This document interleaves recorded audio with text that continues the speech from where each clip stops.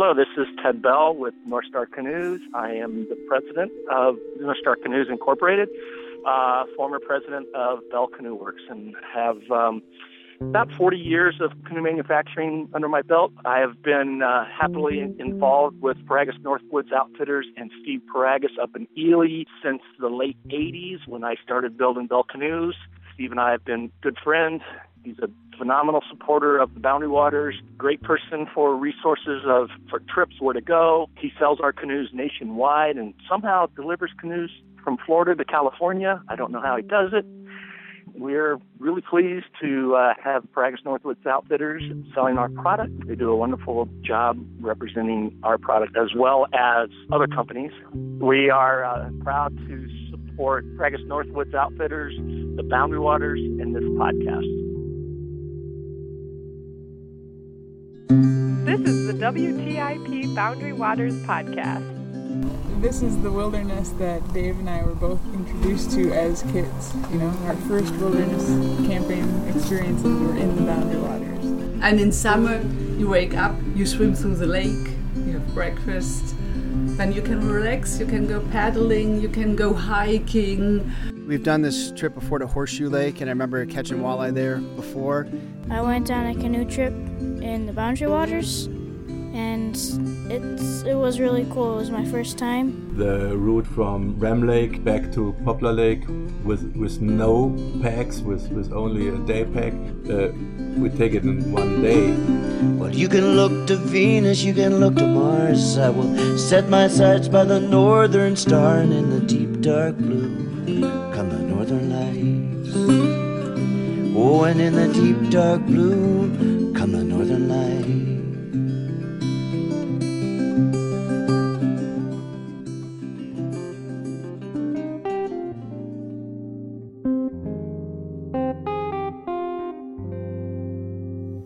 Everybody loved to read his columns. Everybody loved to read his feature stories. They were 3-page stories with photos in a small newspaper. It was a big part of the Duluth News Tribune. I remember one time that we went brook trout fishing, and an article was in the paper, and he wasn't going to disclose anything about that name of that lake. His description was just too good, and the next week you could hardly get your car in there. So he still feels guilty about that all these years later. There was a kind of a slow movement away from the fishing and hunting stories into other facets of the outdoors. And that's where Sam took the Duluth News Tribune and took all his readers. And I like to feel that it was a small part of that, because now we're in a kayak and we're up at Puckasaw paddling. And now we're skiing down a river. And now we're skiing into the Boundary Waters. And all these things evolved. And Sam was always open to those things, because there again, it's part of the outdoors, but also it's part of the story of people and their interests and how the biggest thing is to get out there, not so much what you do. I think it's his storytelling, his recognizing what the story is, and it's about people, is what made his story so good.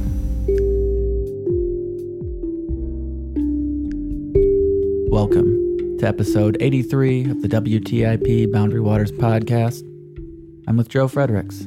I'm here with Matthew Baxley once again on a beautiful winter day. You were just hearing the voice of local Buck Benson, who we heard on a previous episode of the podcast, talking about his experience of the subject of today's episode, our paddle profiler series, Sam Cook.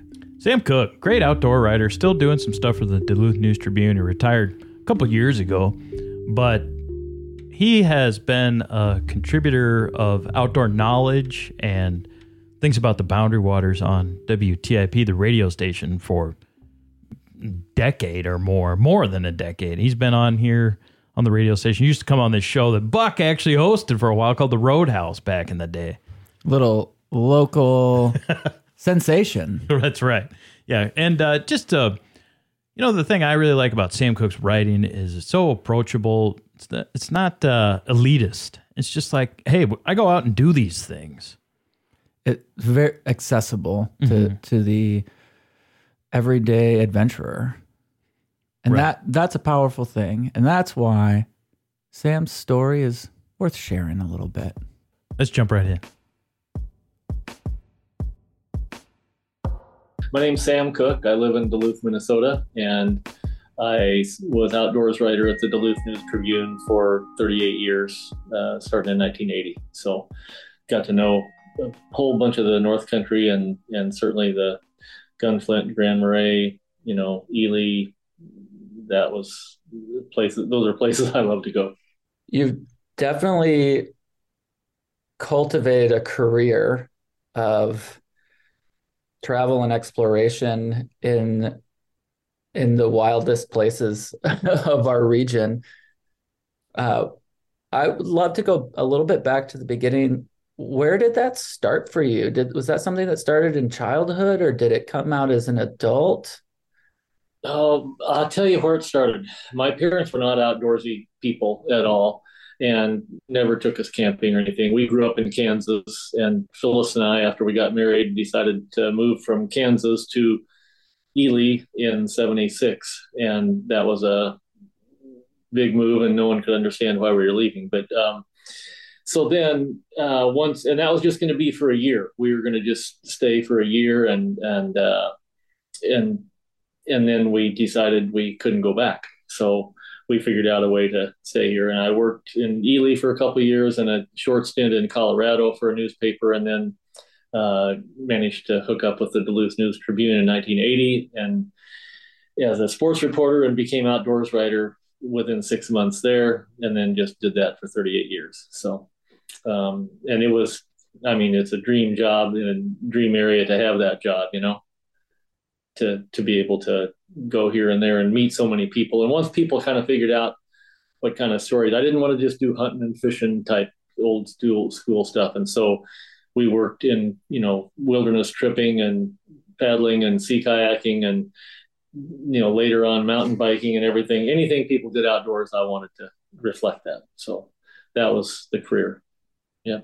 Did you have a sense that at the time that you had just landed your dream job, or is that something that you had to do a lot of work to sort of evolve and cultivate into the things you just described?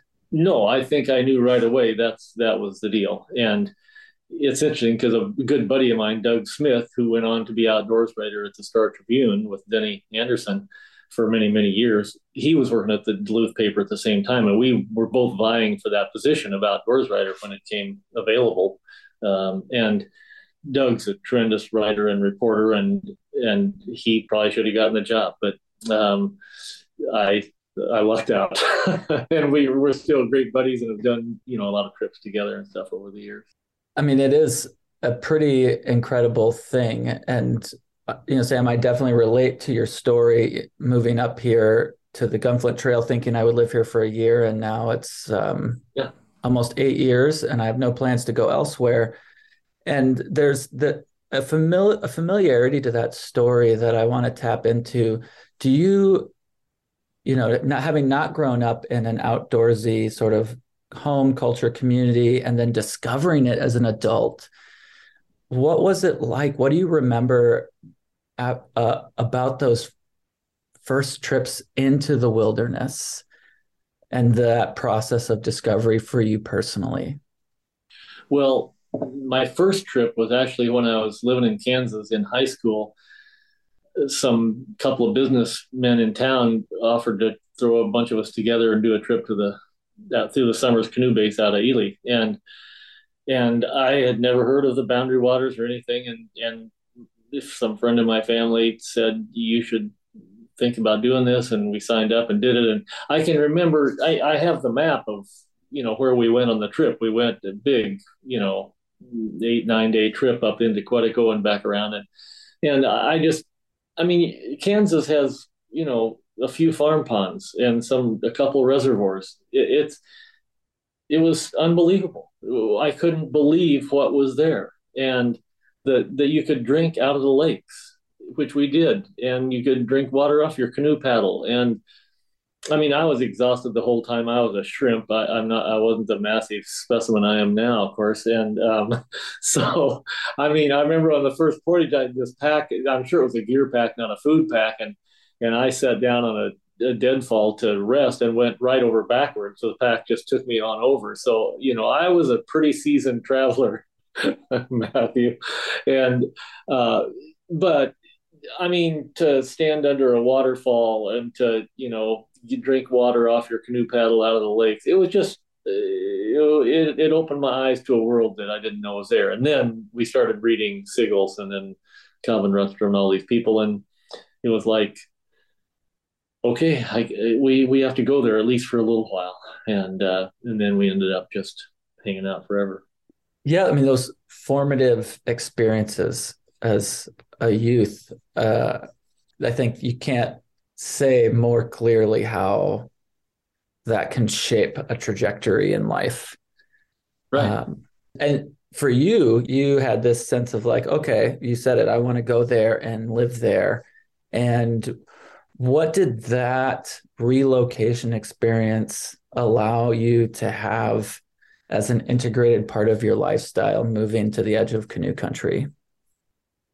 Well, it was, I don't know what it allowed me or us to have, except that we moved to Ely and we were just taken in by the community, and we got to know so many people who, many of whom were our age, mid-20s, late 20s, who wanted to paddle and go cross-country ski in the backcountry all winter. And it was like a playground. It was like, but we worked all the time. Sometimes we only worked part-time. We were living simple, and we only worked 3 days a week some of the time. And it was to be with people who had those same values, who treasured the wilderness that we were just barely getting to know. It was big for most of the people in Ely today, and then it's just the backyard, and you go up there because you can fish and hunt and everything else. And then, I don't know. I guess I give us a pretty good credit for having the guts to do that. I look back on it now and I go, what the heck were we thinking? And then Phyllis got pregnant, but had a miscarriage. So we kind of had some additional time there. If that would have happened, I don't know. We ended up not having kids till, older than most people did, but we weren't through playing, I guess. And and the friendships we have from Ely, remain. And it's just, it was a tremendous experience. And like I say, I kind of can't believe we did it. Yeah. What I hear in that, Sam, I think the question asked is like, what did that allow? And what I heard you say was that allowed for you to have a community of like-minded, passionate folks to appreciate and value and build a relationship with place and people all sort of cohesively. Yeah, exactly, Matthew. And there was just kind of a core group of us. I don't know what the size of it was, but people would say, hey, we're going to go ski up to Jackfish Bay or something like that. You want to go? And of course, I mean, it was just in the plan. We were just going to do something all the time. And man, you can get to know the country pretty well, pretty quickly if you're not working 5 days a week and you really want to poke around. And it was not just paddling. It was, all year round, everything we could do. And then, working at the Ely Echo, hooking up with Bob Carey, who was a legend, writer and a great outdoors person. And then he was a great influence in our lives and really kind of took us under his wing and tried to show us some things too. So that was just great. You bring up a really good point, Sam, there, the power of having mentors in the outdoors. Exactly. And, I think that happens. And I've talked to scout groups and whoever, when I show slides and stuff. I say, if there's a place you want to go, go. Just go. Things will work out somehow in ways you cannot predict. But yes, Bob was very much a mentor and a good friend till he died. But I think that almost always happens to people who go to a place. Unless you're just a total recluse or something like that, if you're open to it, it will happen. And then there'll be a Buck Benson, and then you guys become friends. And then that gives you the avenues into all these folks who know him. And I don't know, it's just, it works out better than you think it's going to, even though you're a little bit, have some trepidation going in. Absolutely. And I think, there's an element of that, of living in community on the edge of the wilderness with this sort of multi-generational element of connection.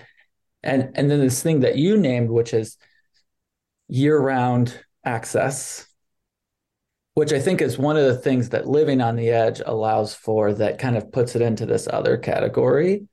Right. Is the being able to get accustomed to skiing and to watching for wild ice skating, to finding those places that also maybe aren't that accessible any other time of year. And it sounds like you were able to do a lot of that because of living there, and this way that the options never, the list just keeps growing. It doesn't get shorter the more you do. It gets longer. Right. It does. And a big part of it is the people. You're just like tentacles reaching out, and you will connect with people, and people will hear about, small town like Grand Marais or Ely or something like that. People hear about you, and then they may be suspicious at first or whatever, or a little, but I don't know. I didn't find people that way. They were, if you reached out, they weren't going to tell you their blueberry picking spots. No, but they were going to go all the way to the edge of that, They were great. Yeah. So Sam, that just resonates so deeply. I would love to, I don't know if you gave any thought to this beforehand, but are there any trips or moments and memories that you have of the wilderness that were just really powerful or definitive to who you are now in hindsight? Well, I don't know if they're definitive to who I am, but I don't know. There were just so many experiences over the years. Most of them that you recall so vividly had to do with the weather, mostly challenging. And, I don't know. I mean, when the blowdown occurred in '99, 6 of us were on the way to the Northwest Territories to paddle a river up there, and we didn't even know what had happened until 2 weeks later. We got off the river and we see something on TV that it had happened back here. But it was the day we left, and we thought, well, yeah, the rivers are really up on the North Shore. I don't know. It was just crazy. But no, the thing about wilderness is, if you poke around out there long enough, things are going to happen, and not bad things, but just powerful things. That you are on a river and you are assessing a set of rapids, and you're going, geez, I don't know. Well, yeah, I think we can do this part, but I have a good paddling partner, David Spencer, here in Duluth, who we paddle 1 million miles together, and we would always scout the rapids. These are rivers that flow into Lake Winnipeg or Hudson Bay, the Seal River, a raft trip on the Tana and Chitna up in Alaska. I mean, all over. And we weren't wild people saying, yeah, bring it on, baby. That isn't how we rolled. And you'd assess these rapids independently and then say, what do you think? And he said, yeah, I think we can do this. Or, it looks like we could do it all except that one spot there. And I said, yes, that's exactly what I thought. I don't see a way to do that. So I knew we were on the same page, and I was totally confident in our decision making. And we had some, if you're sitting in a little tiny shack that somebody built on the shore of Hudson Bay after paddling the Seal River, waiting for a boat pickup from Churchill to come, and for 2 days or 3 days, and you hear something thumping on the canoes in the middle of the night down by the bay, and it's a polar bear, and we had a gun, and it walked right from the canoes up down directly downwind to our little shack there, built by a guy named Jack. Said, Jack, is that, this before the trip, said, Jack, is that shack bear proof? He said, well, it's 5/8 inch plywood. It takes them a while to get through that. Which we thought was kind of a classic thing. But we weren't letting him get to the 5/8 inch plywood. We fired a warning shot when he was headed right for us about 30 yards away. And he turned and went on up the bay, which was a desired result, obviously. But we didn't sleep well after that.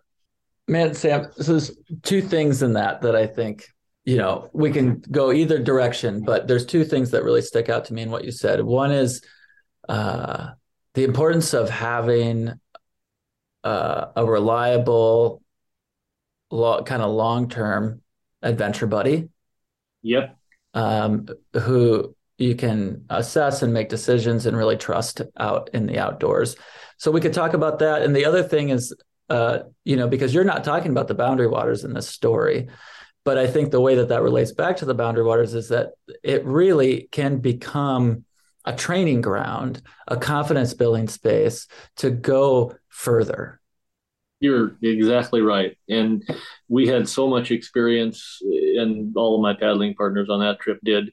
And we'd made many other river trips before that as well. And it all started in like 83 on the Gods River, where Ken Gilbertson from UMD, the outdoor program guy, said, Sam, you and Phyllis should do this trip. And, it cost a little money, and it was going to be, how long were we gone? Like 3 weeks or a month or something like that. And I think we were gone a month. And I went to my editor and said, geez, here, I have a good idea. I could do this story, but I'll be gone a month. He said, and this is another thing. If people believe in you, he didn't hesitate. He said, that's fine. He said, write me a column for each week while you're gone before you go. I said, dang, yes, I'm in.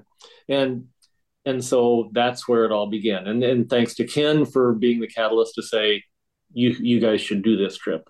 And, that was a hard, wonderful, tremendous trip. But it just, stopping in native villages and talking to people, the residents there, and buying moccasins from them. And I don't know, it was just tremendous. And that was the start of all those big river trips up north. Let's see, where else, I can't remember what else you said. Well, let's stick with that for a minute, if you don't mind. Sure. Yep. So, I think most of the people that listen to the podcast, they're, I would say probably 90% of these folks all of them have paddled the Boundary Waters. A percentage of them have paddled Quetico, and a much smaller percentage have progressed up to like Wabakimi, or even to river paddling, the Canadian rivers, like even the Blood Vein, or so could you speak a little bit to the progression of Boundary Waters and what that can teach you, and then building on those to go further and deeper?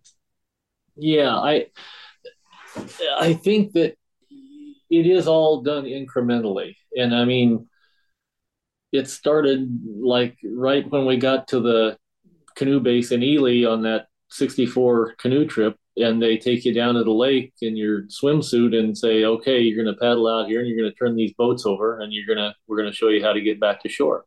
So if you're lucky enough to have people either organize groups like that or friends to teach you your skills, then you build on that and you're willing to bite off a little more the next time or whatever. But none of this is done in this, like I say, in this great sense of wild adventure. It's all kind of managed adventure. It's managed by you and your friends who are there. You know what you're capable of. And if not everybody in the group is capable of doing it, then you make a different plan in that situation. Either you all portage instead of running the rapids, or you all you just work at it together or whatever. But there are a lot of different options. But you just have to kind of evolve through all of that. And I don't know who coined this term, but you're operating, you're in a good place when you're operating at your just manageable level of difficulty. And that is a heady zone. It's really a fun place to be. And it's a bit scary, but it's not that scary. But it's more fun. It's a heck of a lot more fun than being below that level. You were there at one time, but now you're ready for this. I don't know. No, I love that. I have heard that referred to as the zone of tolerance in some other realms. But yeah, or flow state even, where below that sort of sweet spot, you're bored or but above that, you're too anxious. Your nervous system is too wound up to really make good on the experience either. So there's a sweet spot of pushing limits that like maximizes adventure, excitement, but also learning and growing at the same time. Yeah. And I mean, in our country, it's often wind related. You're trying to get across a bay and, we've been in plenty of situations where we were not totally comfortable. It was stroke to stroke and, let's not let the bow swing too far, off the, being into the wind or whatever. And learning, okay, the water's cold now. We aren't going to mess around. You might make a different decision about crossing a piece of water in midsummer compared to, mid-April or mid-May. And we have. And yeah, I don't know. It's really good emotionally to be on the edge of that. You're, like I say, you're just manageable level of difficulty or whatever. But you don't want to be there all the time. I mean, sometimes you're happy just to be paddling down a flat lake and life is good and stuff, Yeah. So for you, that sort of, there's this progression of like, building confidence in wind and colder temperatures, building all the way up to there's a polar bear outside of the shack. And those are two extremely different zones of comfort. But you progress through that. And I guess I want to bring it back to this question about your work and your writing. Did writing about your travels enhance them or bring more, or has that brought something additional to your experiences for you? I don't think so. I don't think it enhanced those experiences. It made me happy that I could share it with other people and they could read it and say, hey, Sue, did you see this? We ought to try a trip like this someday. That's what I hoped was happening with any stories, pheasant hunting or, lake trout fishing or whatever. We ought to do that. That's what I wanted people to take from it. But no, it didn't enhance the experience, except that I was happy to record it. I was happy to craft a story around it. And that made all my buddies and Phyllis and everybody else have put up with me, having to pull out a darn notebook and scribble in it all the time and ask them, now, when we were at the top of those rapids, did you say holy crap, or what was it you said there? I just want to make sure I get that quote right. And so my friends have always put up with that. And I don't think they were looking for any glory or any exposure. I probably overexposed all of them, but they were great. They've been great. That's amazing. And I guess I want to open this up sort of to anything that you want to say, but it sounds like at this point in life, moving to Ely, what that allowed for you was this community of people to travel and immerse in the wilderness. And I wonder, I guess I should re-ask that. Is that still the case for you? Are you still reaping the benefits of that at this point, or has that evolved? Oh, I'm not still, I guess I'm still making new friends some of the time, but when you get to this age, you've kind of got all the friends you need if they're still alive, but what makes your life so rich is the collective experiences you've had with these people. I mean, these buddies and I go up to Alaska this summer and do the Noatak River, and we've all done many trips before, and the conversations are often about how this compares to that, or how this trip we're presently on, this is different, this is higher risk, this is, and we actually verbalize it, we talk about it. But yeah, I just think all these things you do together over time, when you've been in these situations with people, and Phyllis and I have been on our own trips, just the two of us, and mine with other people, you have that experience bank in there, and because you've had common experiences, you can relate a current situation to that and say, maybe we ought to hole up until this wind dies down or whatever, and when to make that call.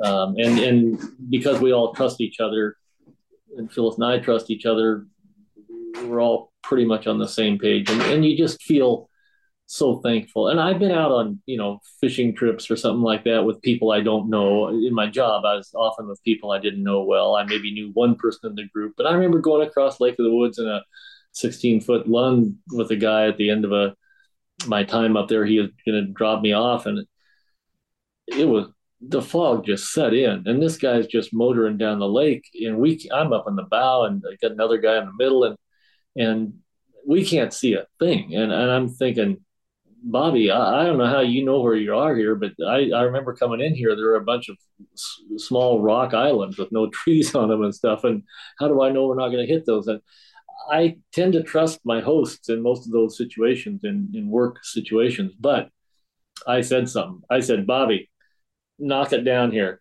We got to talk about this. I'm not comfortable. And the guy in the middle, Pat, he said, yeah, I think we ought to go to shore someplace if we can find shore, and sit it out for a while. So there was always that was when you're in a situation with people you don't know and you don't have the history. With my buddies, if we'd been in a situation like that, they'd have been right on the same page with me. Heck yes, this is nuts, and we waited it out. Fog eventually lifted and we got out of there. But it was not there are very few times I've ever felt that way, but I have the confidence to say something when it needs to be said. I think my wife and kids, and I'd really like to see them again. And I didn't. I mean, that's a dramatic way to put it, but that's bottom line. That's what it is, and that's what it is when you're assessing a set of rapids, or deciding, are you going to paddle Hudson Bay, or are you going to have the guy come and pick you up at the little shack? I don't know. Sam, I just want to open up closing thoughts, reflections on the wilderness, the Boundary Waters, your time with it. Anything that you want to share? Well, we're so lucky to have it. I mean, I grew up in an area that didn't have anything like the wilderness and the public lands and stuff that we have up here, and that's great. And we should fight to protect those, and fight to not allow mining to degrade them or anything like that. That's important, and people should speak up. Mostly I just feel a great sense of gratitude for the way things have worked out for us as a family, our kids, and they must have picked up on this spirit of adventure somehow. They're living in Switzerland and France, and we hardly get to see them, So I guess we did too good a job there. I don't know. Well, anytime that Sam comes along, he brings a kind of a joy to the trip. He's so curious about everything. He's so into the day. There's no distractions. He's totally there. Sam is a people guy. He's a story guy. And that's just the type of person he was.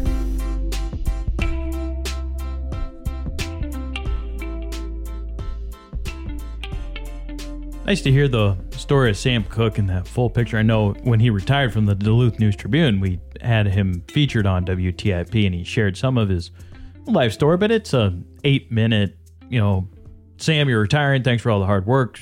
On to the next show. So nice to hear a little more depth on that. It's so powerful. There are a lot of folks out there like this, but these paddler profile interviews are really centering around how somebody incorporates their life into the wilderness and the wilderness into their life. And I know not everyone gets to live that kind of life, but those that do, they obviously have huge impacts on the people around them and the people that they share it with. And we got to be a part of that today. Yeah, I really appreciate hearing from Sam, and I would really, really like to go fishing with him sometime. I hope you do. He was just up here to ski the Cascade River with Buck Benson and a few other locals. He's still getting out there. Nice. Love to hear it. A place where I think Sam Cooke would have a lot of fun. Next month, Madison, Wisconsin. Canoecopia? It nears. So here we are. We're into February, which means next month, something like 30-some days now, we're going to be in Madison at Canoecopia. It approaches rapidly. We've got the booth. Once again, we'll be, if people have seen us at Canoecopia, we'll be somewhere out in that first floor when you get in the building. And then we are also presenting this year. Right. We've talked about it before. We're going to keep talking about it. We're going to be there in person, sharing about our methods and ways of thinking about doing your own audio diaries, trip reports, how to artistically and creatively capture your wilderness trips while you're on them. Exactly. It's a different way to approach a trip. If you're at Canoecopia, check us out there. Otherwise, we'll be sharing more about it on the podcast too. But more importantly, or as importantly, if you're at Canoecopia, come say hi. We love those of you that come to see us year after year. It's such a joy for us to reconnect with you in person. And all of you that we seem to meet each year anew, those of you that have just started listening to the podcast or have never heard of it and then start listening. It's just, we continue to grow this community we're all a part of. And Canoecopia has become a fixture of that community. That's right. March 10th through the 12th, 2023, Canoecopia. Matthew and I are going to be rolling down Thursday afternoon, getting all set up on Friday, and then it opens late Friday afternoon. I've come to love that Friday night opener. There's such a buzz to it. Oh, it's so great. And I mean, you fueled typically after a long week of work and the drive and your energy drinks, and I mean, you turn into a bit of a madman. Yeah, I get a certain look in my eye. There's no doubt about it. It's a combination of a twinkle and a spark and a flame. Come check it out and see for yourself. It'll be great. Tell us what you think. So we'll see you in Canoecopia. Thanks again to Sam Cooke. And thanks for listening. I like to sing when I paddle canoe, feeling, not thinking if the strokes are true. We're gonna get through to the other side. Out in the night, the waves beat the shore. You can hear them pounding, you can hear them roar. Oh, roll me, rock me in my dreams. You can roll me, rock me in my dreams. So I like to sing, I love to dance. I play the fool if I got the chance. All around the campfire light, all around campfire light, all round, all round, all round the campfire light.